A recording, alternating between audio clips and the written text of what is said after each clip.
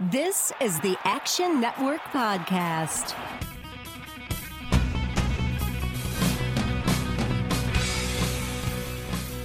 Welcome into the Action Network Podcast. Brendan Glasheen, your host. We have a very special episode for you in the world of sportsbook promotions and plus EV betting. That is what we are diving into on this pod. Let's get to our guest today. He's the man behind the popular gambling Twitter account at the Promo Guy 123, better known as just Promo Guy. A contributor here at Action Network. The Promo Guy account is run by a guy who leverages a background in math to help bettors profit off sportsbook promotions and boosts and general marketplace inefficiencies.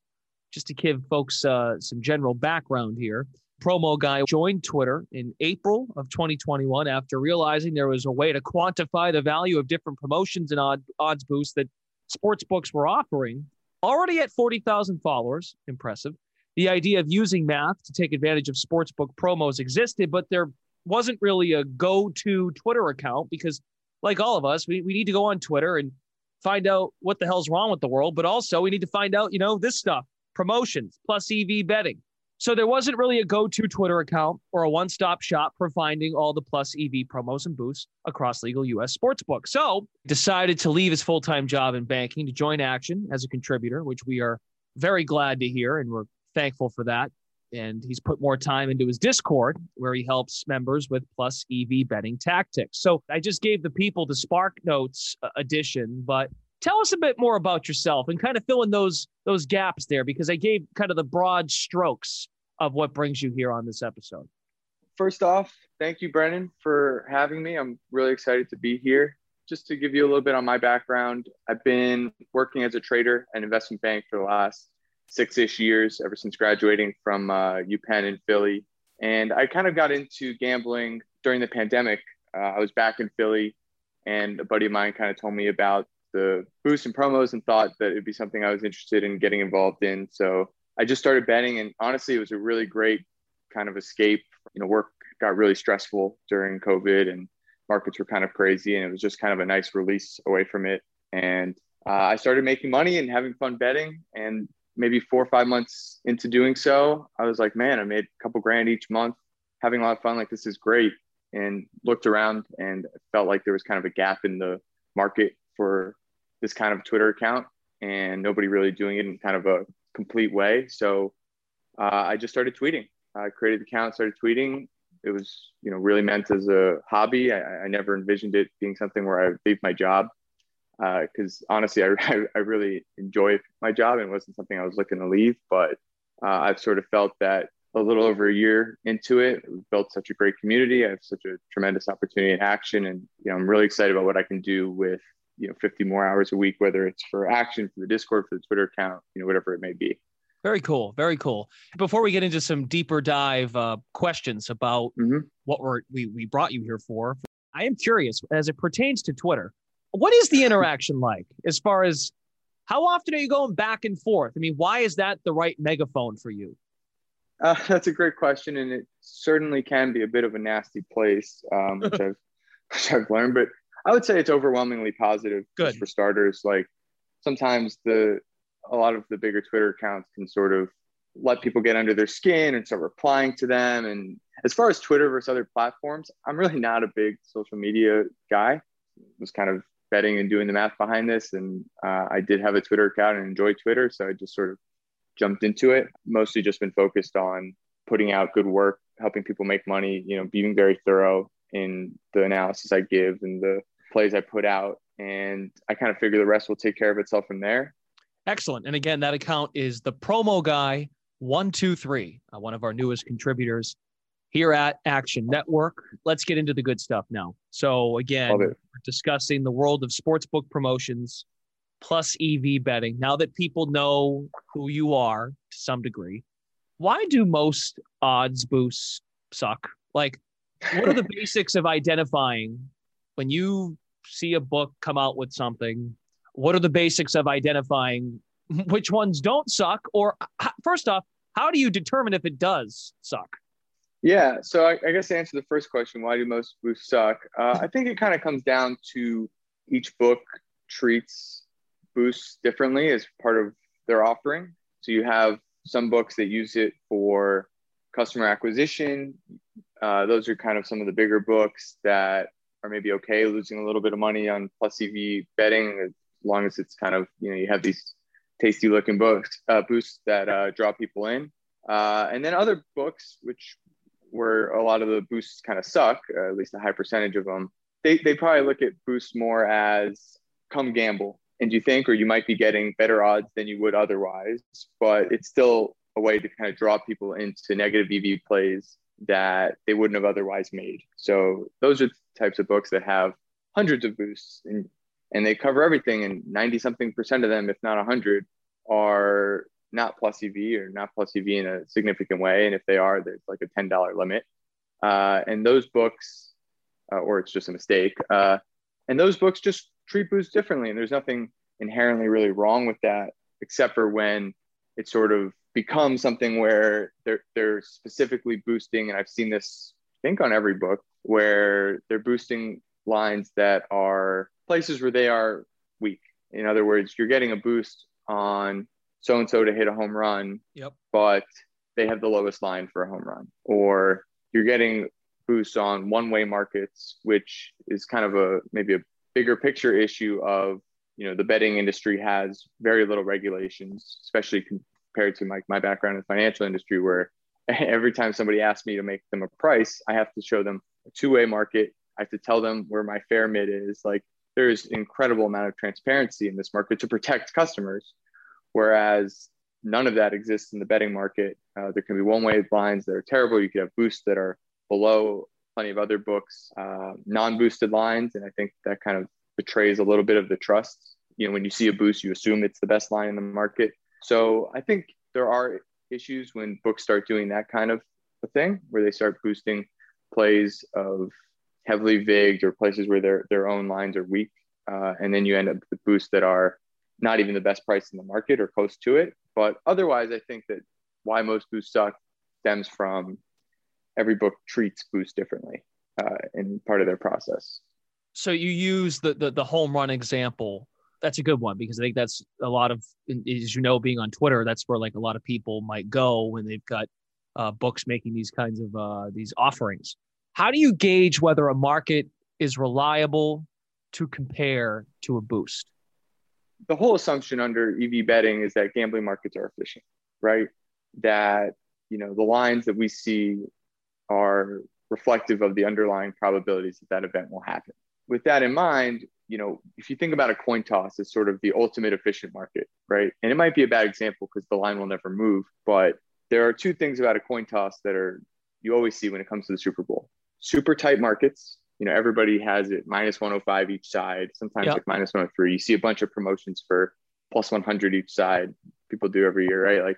And books have incredibly tight markets. And then the other thing is that they let you bet a lot on it.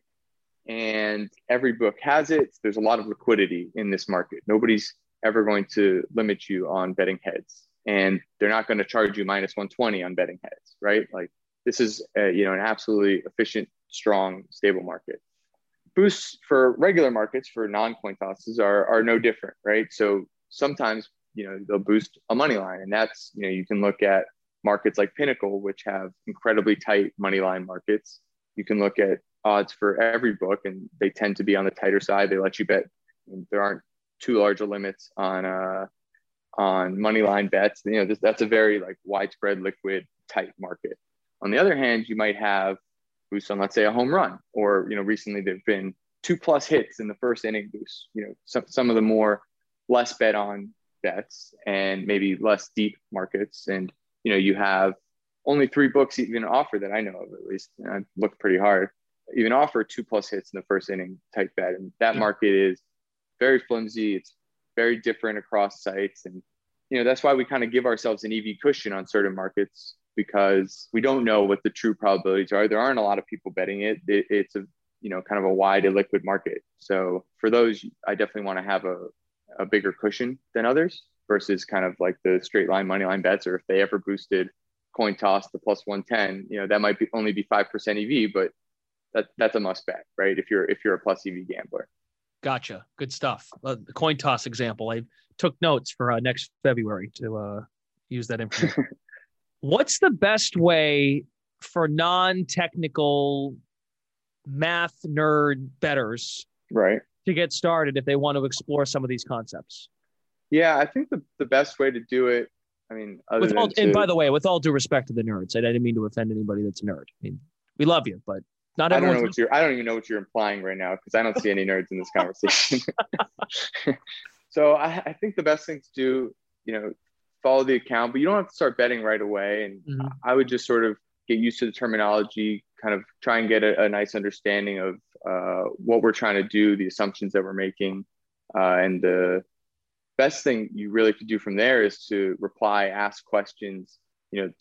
Really the EV community has grown so much in the last couple of years and certainly in the last year where people have become really knowledgeable. There's a lot of people in the replies that can help you get started. And, maybe you start betting a little bit on a bet you would have already made or a bet that sounds good to you that, I'm saying is plus EV and kind of, dip your toes in the water that way. And look, you might end up saying, this isn't for me. I don't care about a small edge on some random 2+ hits in the first inning bet. And it's not for everyone, but you might start saying, hey, this is a way to consistently make money, to have action on, different games that I might otherwise not have watched, and honestly, just have fun with the whole thing and make some money doing it. So the best thing to do is just follow along, ask questions, and kind of dip your toes in slowly. Some books aren't crazy about some of these tactics that we've discussed already in this discussion. Do bettors need to take any precautions to make sure they're not banned or limited, or is it unavoidable with certain books? I think that when it comes to limiting, unfortunately, we don't have kind of a full picture of what gets people limited. There's not a lot of information coming from the sports books, and I can go back on about regulations and all of that that's kind of missing in the betting market. But overall, I would say the best way to think about it, to help yourself out when it comes to getting limited, is thinking of it as, okay, there's going to be a trader at a sports book that looks at your betting history. Do you look like someone who is trying to bet, or do you look like someone who is trying to steal money? And when I say steal money, if we know anything, we know that people that are arbitraging books are more likely to get limited. And what that means is you're betting lines on two different books in a way where you can make risk-free money because their lines differ. And it's obvious to these books when you're doing that, because most of the time you're betting very random exact amounts to set your payouts exactly equal. There's 1,000 people doing it at the same time as you because you're showing up on these odds shopping sites, and you're beating the closing line, the CLV, very consistently, right? So it's very easy. You're not being slick. Like, they know that you're arbing, and arbors tend to get limited relatively quickly. Other things that you can kind of look out for, and this is kind of in the same vein, is arbing boosts. First no, and a lot of people I see in the replies doing this, and I always try and jump in. Do not arb a boost on the same book. The entire purpose of boosts, whether it's plus EV or not, is to get people to get into the sport, to watch the game, to have fun, to get into gambling. It is not meant to give you $4.68. So the first thing is, don't arb a boost on the same book.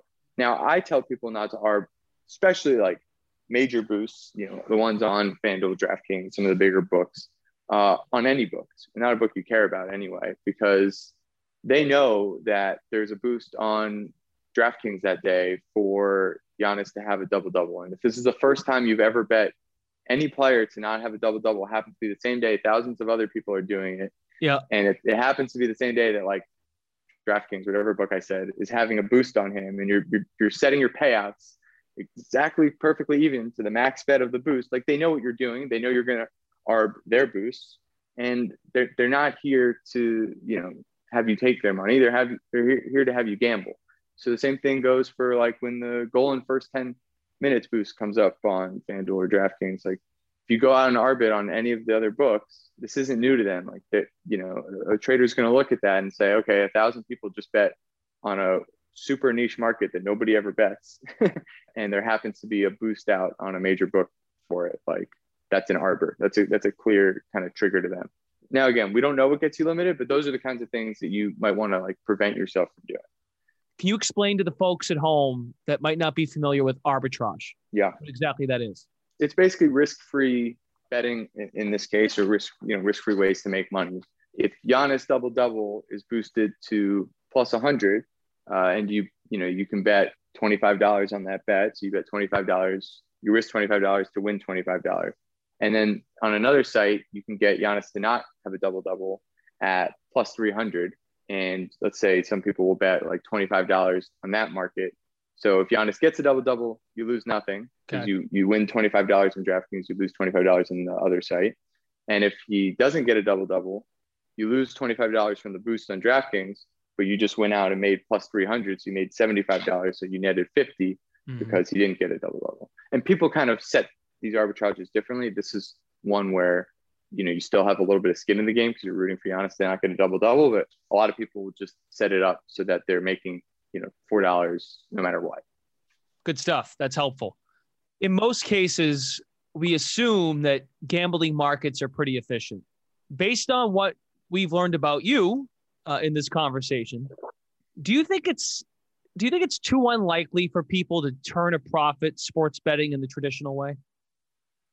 First off, no. I think that there are clearly people that make money, betting that don't do plus EV betting, and plus EV can mean different things because it's just expected value. But in the way I use it, you're getting plus expected value, assuming that the market that you're betting on is efficient, right? So it's not like every single play that prop bet guy does is plus EV, even though he expects to win over time. He's still betting with the big. He's not line shopping or things like that. With that respect, for gambling markets to be efficient, there have to be smart players, because the assumption isn't that the sports books know all. The assumption is that sharp bettors, give them information and they bet both sides. They're getting action from both sides, and that in the end, sportsbooks set their prices and adjust their prices to sort of a saturated point where they believe is fair kind of towards the end, right? With that in mind, you think of like NBA First Basket. So who's, I believe, a new contributor to Action. He saw inefficiencies in teams to score first and players to score first NBA betting lines, right? And he used his own data to sort of make money off of these bets, and he's done it very successfully and consistently for the last few years. So someone like him, how can he exist? Clearly that market was inefficient, and clearly he's able to profit off it. How can plus EV betting, how can boost still exist and not be traps in that kind of sense? Well, because he gives them the information that their lines are inefficient, they move their lines once he bets. Same thing happens to prop bet guy. We all see it. A lot of these sharp bettors, when they bet, lines move and they sort of move to a saturated point. So the whole assumption is that books gain information from these smart gamblers and get themselves to efficient points. One of the other things we wanted to hit on, because this I feel like when I asked you earlier about getting crap on Twitter. Yeah, boosts are traps, promo guy. Like, come on. What do you say to those people?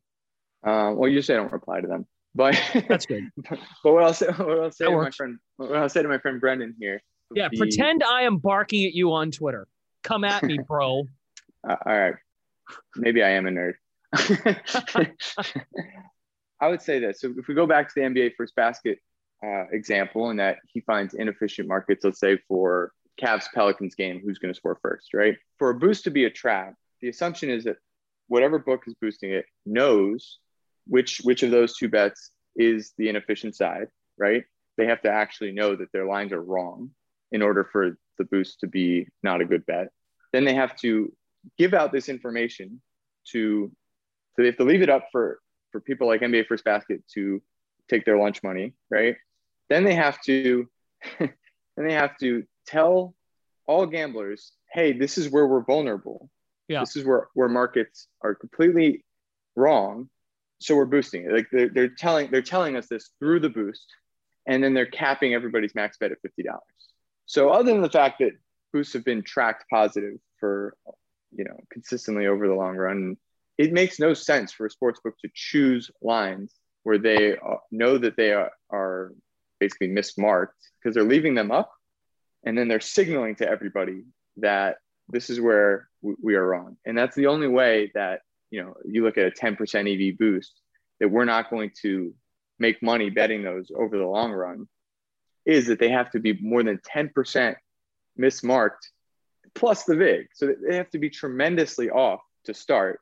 If you believe that booster traps, you believe in all of that. And to me, that's kind of a crazy theory. And if there are, millions to be made on fading boosts, I haven't seen anyone do it yet. There you go. He is the promo guy. You can find him on Twitter at the promo guy 123. Before we let you go, I think I said this off the top. Folks obviously can find you on Twitter. Where else should they follow you? You have a Discord channel. Why don't you talk to us about what happens there and what benefits can be had checking that out? Yeah, so as Brendan mentioned, follow me at the promo guy 123 on Twitter. The Discord is really, it's become an amazing community for finding plus EV plays. Myself and ROI guy and a few other Twitter accounts that kind of cover EV boosts are in there. And we basically cover every single boost and promo and have plays for all of them that you can think of. We have Dinger Tuesdays in there for FanDuel. And it's really just a great place for if you believe in plus EV betting and, the Twitter account's sort of not enough for you. This is a expanded hub for plus EV bets that, people have made a lot of money with and had a lot of fun betting on. Awesome. Well, I'll tell you what, I've learned something today, listening to what you had to say about these, these promotions and plus EV betting and how you go about your business, trying to dissect the promo market. Great stuff. Again, you can find him on Twitter, the promo guy 123. Thanks for stopping by the Action Network podcast, a special episode for the people. Maybe now they won't think the boosts suck as much. So maybe we did accomplish that today. If we just converted one person, then we did something good today. Excellent. Thanks so much. For the promo guy, Brendan Glasheen, thanks everyone for tuning into the Action Network podcast. We'll join you next time.